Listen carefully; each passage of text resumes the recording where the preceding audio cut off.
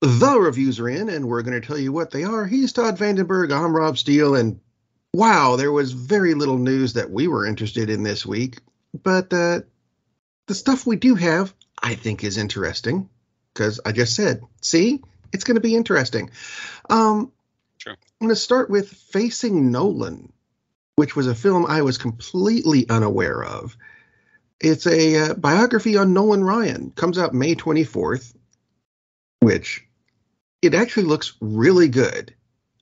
I found out about it when they said, here's the trailer, and I went, huh? Haven't even heard of this yet. Right.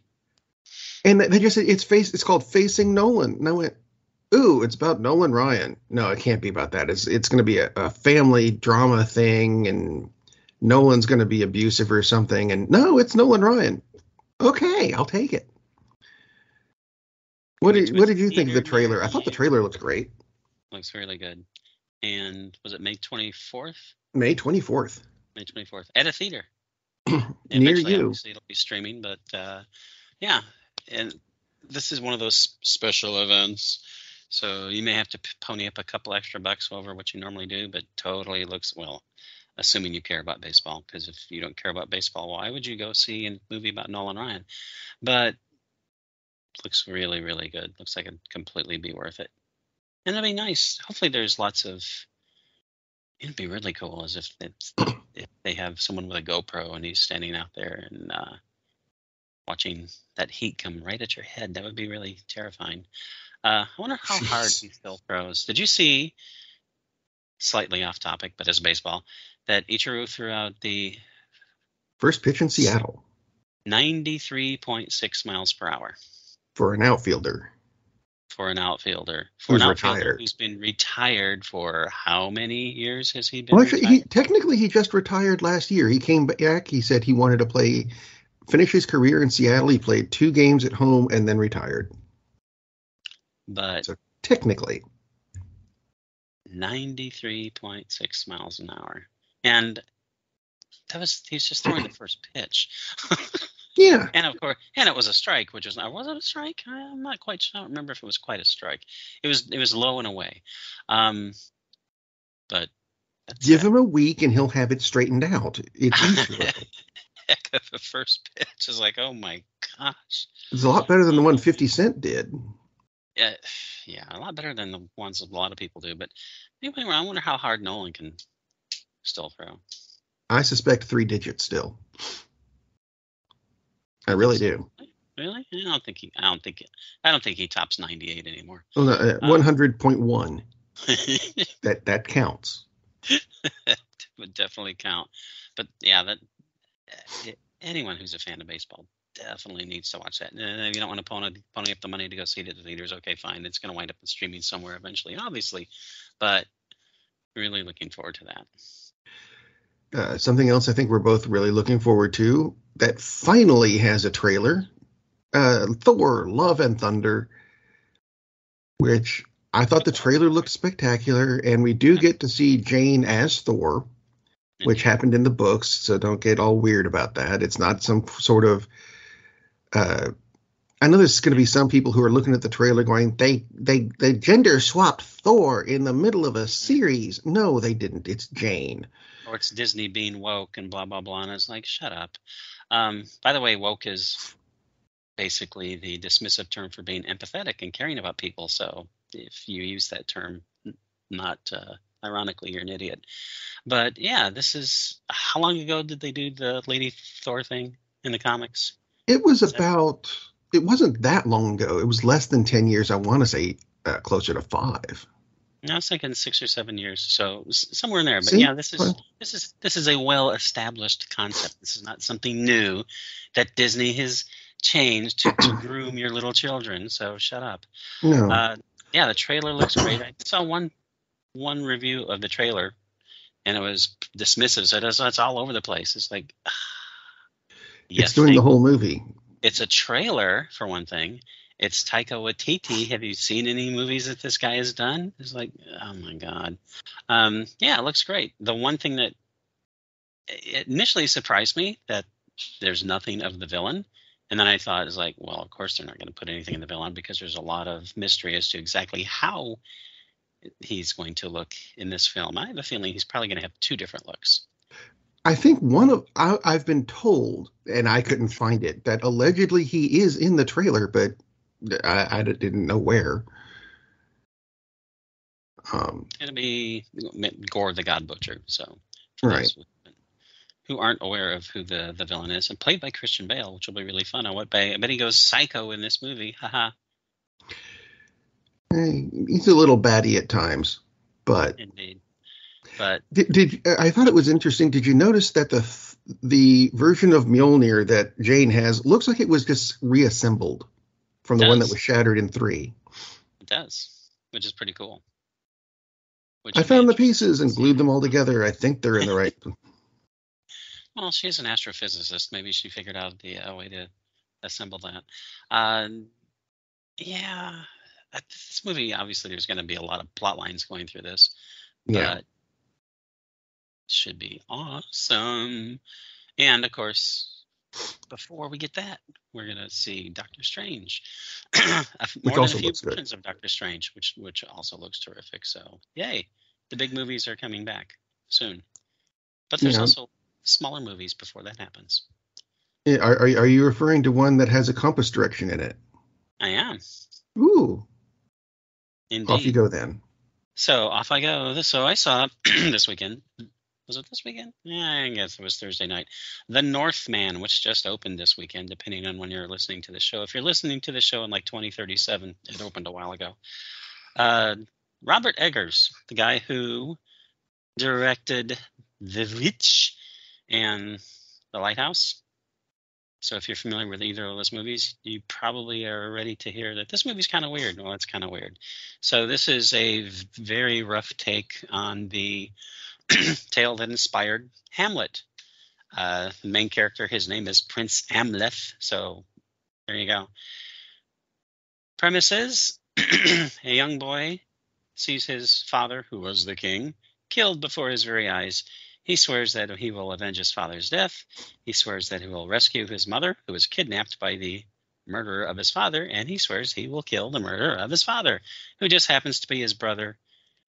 Hence, Hamlet, Vikings, etc., etc. So, basically, this is a revenge tale. But it's also a pretty trippy revenge tale because it's got Valkyries, it's got seers, it's got witches. It's got Willem Dafoe as a court jester who also can see the future. The only problem I had with this movie is I saw this about 5 days after I saw Everything Everywhere All at Once, which is one of the trippiest movies ever. So to me, this movie could have used more weirdness. Most people will look at this movie and say, what the hell is going on right now? Because when it gets really weird, it's really, really weird. It just could have used even more of that for me. But really, really good movie as it follows the arc of, and I can't remember now if it's set in 685 or 645, but it tells you exactly what year it starts. That is AD.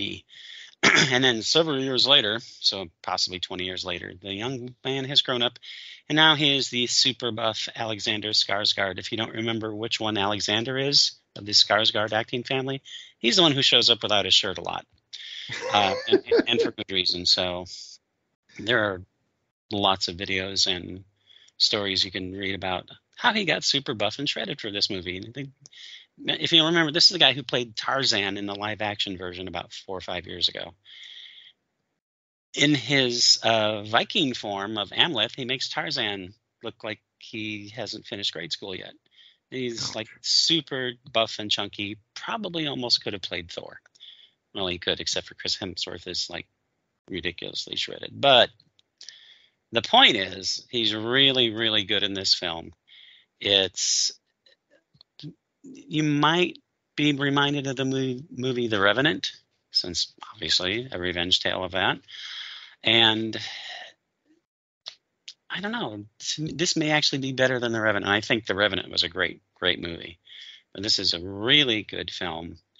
It definitely is a bit on the gory side. It's not gratuitous, but when it's gory and chunky, again, it's a movie about Vikings.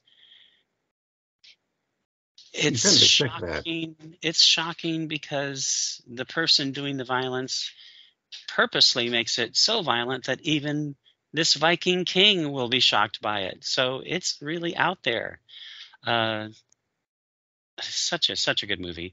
Nicole Kidman plays the mom who he wants to rescue, and Claes Bang, if you ever saw the movie The Square, or more likely for most of our listeners, you may have seen the Dracula miniseries that was on Netflix maybe 3 years ago. He played Dracula in that. Excellent. He's the he's the naughty king, the naughty brother who kills the original brother, who is Ethan Hawke. So hell of an excellent cast. Again, could have used a little bit more trippiness, even though we see Valhalla a couple times, and we see a Valkyrie, and we see crazy witches, and the movie never goes off the rails, though. And in a way, I almost wish it had, which I know seems strange. Anya Taylor-Joy, my apologies, also she's like the lead female actress, and she is an important part of the story. It's not just like, oh, she's the damsel in distress. She's more the partner in crime, I guess you put it that way. But again, this is not based on Hamlet. This is loosely based on the story that Hamlet was based on. So there you go. So it's not a ripoff of Hamlet. So if you're watching that and thinking, wow, and it's like, no, it's actually the reverse of that. But Skarsgård is awesome. Bang is excellent. Everyone, even though some people are not in it for very long, such as Bjork, she's excellent in her like 4 minutes of screen time. So really good film, very enjoyable.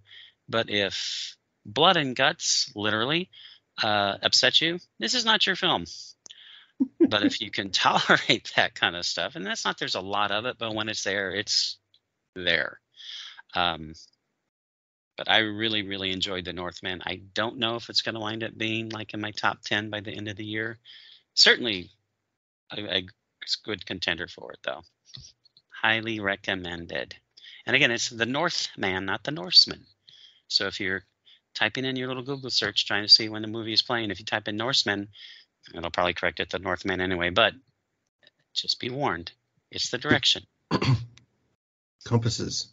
Think compasses. Yeah, see, you have a good movie this week. I knew I had a good movie this week. I'd like to have good movies this week. You don't have a good movie this week? I'm so sad.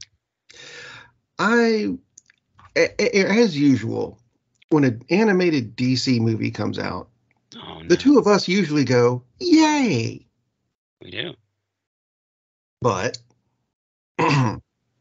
every so often, Constantine and the House of Mystery showed up actually it was last week. I could have done this last week, but I was trying to figure out how to phrase it.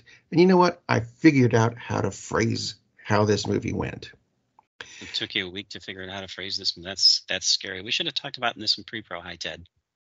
See, there we go. I was just setting you up for that. If you remember how the DC interlocking story went, after Flashpoint and before Justice League Dark, where they had the war between Darkseid and Trigon. And if you don't know what I'm talking about, don't worry about it. Let me explain this movie to you. After the battle between Trigon and Darkseid, Constantine tells Flash to set up a second Flashpoint so we can reset the Earth. Well, Spectre shows up after that, and this is where we're in this movie now, tells Constantine that the universe is pissed that he did another Flashpoint, and so he's going to be punished by being put in the House of Mystery forever, and he can't leave. Well, he's put there, he's tortured for hundreds of years, and finally escapes. The Spectre says, no, you weren't supposed to be tortured. The torture part was all in your head. I put you in there so you'd be there with all your friends and be nice and happy. But now that you've escaped, the universe is not happy, and the universe shows up and kills him. There, I completely spoiled this 20-minute short that was drawn like a Scooby-Doo episode. I've never spoiled a complete movie before, but yes, that was all of it. That's all there was to this. So, Constantine being tortured, killed at the end of the day, wakes up the next morning. Oh, we're starting all over again. If you like blood and guts, this is the movie for you because it's got it all over the place, more than The Northman. And it's only 20 minutes long. So we finally get the Spectre. Well, we had the Spectre in a short a few years ago. Right. Which was good. Actually, it was really good. This wasn't. Of course, this is 20 minutes, so not exactly a full-length feature either. No. That's disappointing on many levels. It is. Because Constantine is a great character, and you could have done so much with this. And you didn't, and you drew it like a Scooby-Doo episode. One of the, not even the old Scooby-Doo episodes, the new Scooby-Doo episodes. No. Should not have done that. Bad DC Comics. Anyway. Yeah. Moving on. Bad track record. Yeah, Anyway, it's time for the annual It Couldn't Happen Here review. I tried to watch it again. The Pet Shop Boys movie that came out in 1988 that I didn't get a hold of until 2014. And I've tried watching it every year. And every year, I still have no clue as to what's going on in this movie. That's my review for it. Not a clue, but I watched it because of this next movie. See, I'm going to tie this together. There is a segue for this because the Pet Shop Boys work with a band called New Order. Yes, Johnny Marr is there. And work with New Order in the way that Bernard Sumner and Stephen Morris, lead singer and drummer, they get together and form a band called Electronic. But I'm going for the New Order thing because New Order used to be called Joy Division, and I watched a movie called Control based on Ian Curtis, the guy from the lead singer of Control, who committed suicide just before their big American tour. That's a long-ass segue. It has lots of stuff to it. Anyway, Control. Blood and guts. Right. That seemed to be our theme this week. Blood and guts. Long asses. That's the thing. And that too. So Control is kind of a biopic. It is, I'm going to say, loosely based on a book called Touching from a Distance by Deborah Curtis, which is Ian Curtis's wife. Yes, she's in the movie. Now, I'm going to give you a very short form of this because it's a 2-hour movie. So, yeah, there's a lot to it. But Ian and Deborah Curtis, it starts when they're pretty much I think the equivalent of high schoolers in England. And they got married very young. And Ian joined a band that went along with his job. So he's doing a lot of stuff.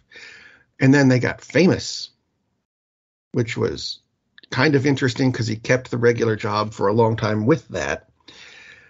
Then while he's off on tour, after he had a kid with Deborah, he also got a girlfriend for when he's on the road with the band. Don't do that. It's a bad idea. And things go downhill from there. It's a very... Because it's not going to be a happy story. If you've ever listened to Joy Division, great band, not a happy band. In fact, one thing I was kind of hoping they would get is why Ian Curtis went through this thing. Because at the beginning, he didn't sound like, and maybe this was just the movie, he didn't sound like Johnny Cash on Quaaludes. But eventually, that's the way Ian Curtis sounded. He didn't look that way. Not in the slightest. But he did kind of sound that way when he sang. 'Twas a thing. So the story is... It starts off nice and happy and gets quite depressing. But I really liked the production of this movie. Because it takes place in the 70s and the very beginning of 1980. So it's, God, I hate to say this, 50 years ago. Jeez. But to make it look like the 70s, they did not necessarily make sets that looked like they were from the 70s. The film is just in black and white. And when you see that, in your head, you think, oh, it's black and white. It must be old. And so it feels like the 70s. There are, let's see, what do we call them? Anachronisms Every so often you'll see a digital clock. Oops, left that in. But for the most part, in your head, you're just thinking, yeah, it looks like the 70s. It also looks like today, but it looks like the 70s. And it really worked for this story. I liked it. Unfortunately, the way they did the story, it drags. It could have been done somehow in a way that, let me explain it like this. I watched the first hour and a half of this movie, and then I had to go to the bathroom, so I paused it, and then the little time came up on the screen, and I realized, and it said, you've been watching 15 minutes. 15 minutes, it feels like an hour and a half. Yes, the film drags. Oh my God. And there were a lot of questions that that I was left with this movie that I would have loved answers to, because the band that he's in started out being called Warsaw. And then they spend almost 10 seconds explaining the name change to Joy Division. Basically, it's what's the band's name? Joy Division. I thought we were called Warsaw. No, we're called Joy Division now. We had a meeting last week. Oh, okay. And that was it. Hang on a minute. Can we see the meeting from last week? I guess not. Will someone read the minutes? I don't know what happened there. But there were actually just a lot of questions, because if this is based on the book from Deborah Curtis, who stayed at home with the baby, how did she know what happened at the gigs when he was in Belgium or wherever? Not at home, not in the hometown. Where did that information come from? I would like to know that. There was no explanation as to why there was an Echo and the Bunnymen poster somewhere. That would have been, music things in a music-based movie, because Echo and the Bunnymen was another famous band about the same time, but they started later and didn't really become big until later. But there's a big-ass Echo and the Bunnymen poster in this one scene. And I'm like, hang on a minute. That shouldn't be there yet. There was no explanation as to why, whenever the band went on stage in this movie, they always looked like they had just come in from out of the rain. I realize you get sweaty on stage, but damn, just dump a bucket of water on them. I don't know why that happened. If that was a thing, was that not a thing? Was that a production thing? I don't know. And I know these are kind of petty little questions that I've got. But for the most part, I will say the film was good for one watch. I'm not going to say go out and buy the DVD unless you're a big fan of the film, which came out in 2007. So, it shouldn't be that hard to find on a DVD, possibly a Blu-ray somewhere. But yeah, it's a good movie, but I wouldn't watch it more than once, because it's not happy. It has a very tragic ending. True. Which I knew was going to happen going in, but I was hoping he'd have some happy parts of his life somewhere in there. Oh, and I left out the part where it turned out, in addition to working these two jobs, he became epileptic, which became a big thing. So, geez. Ian Curtis had a lot of stuff going on that was not good. And this movie showed it. So if you like that kind of film, there you go. It's got good production value. Enjoy as much as you can enjoy a film like this. So that's about all I've got this week. 3 things. 1, I spoiled completely. 1, I don't know what happened. And this, which was not happy. Go with The Northman. Super happy movies this week. Even the good ones are like, I don't want to watch that one again right away. That would be sad. Exactly. Just saying. I would say The Northman is sad, but it's certainly not a happy film. They could have retitled it Joy Division, and people would have totally known what they were in for. They wouldn't at all. It would be really bizarre. I did find out one thing. I did not know that the song Dead Souls, which Nine Inch Nails did in the Crow movie, was a Joy Division song. Or if I did know that, I'd forgotten. That would totally make sense. Sounds a lot different when it's done by Joy Division. Yes. Just there There are no crows in the Northman, but there are ravens. Not surprisingly. Ooh. It's, Smith. Which ties back to the DC movie. What is Raven doing in the? No, sorry. Yeah, Raven helps Constantine get out, which would be kind of would actually make sense, but it doesn't happen. But It'd work better. Drawn in this. Anyway, we're going in circles here. It's time to. Ooh, look, there's our exit. It says there's COVID still out there, so if you have to go outside, wear a mask. Otherwise, stay home and watch a movie. But not Constantine. No, not Constantine. Captain, we're losing power in the warp engines. I think we should be leaving now. I'm going to go home and sleep with my wife. And on that unusually harmonious bombshell, it is time to end. I am very disappointed! Man, we have a weird job. It's shameful, but, it's a living. And like that, he's gone. Darn, that's the end.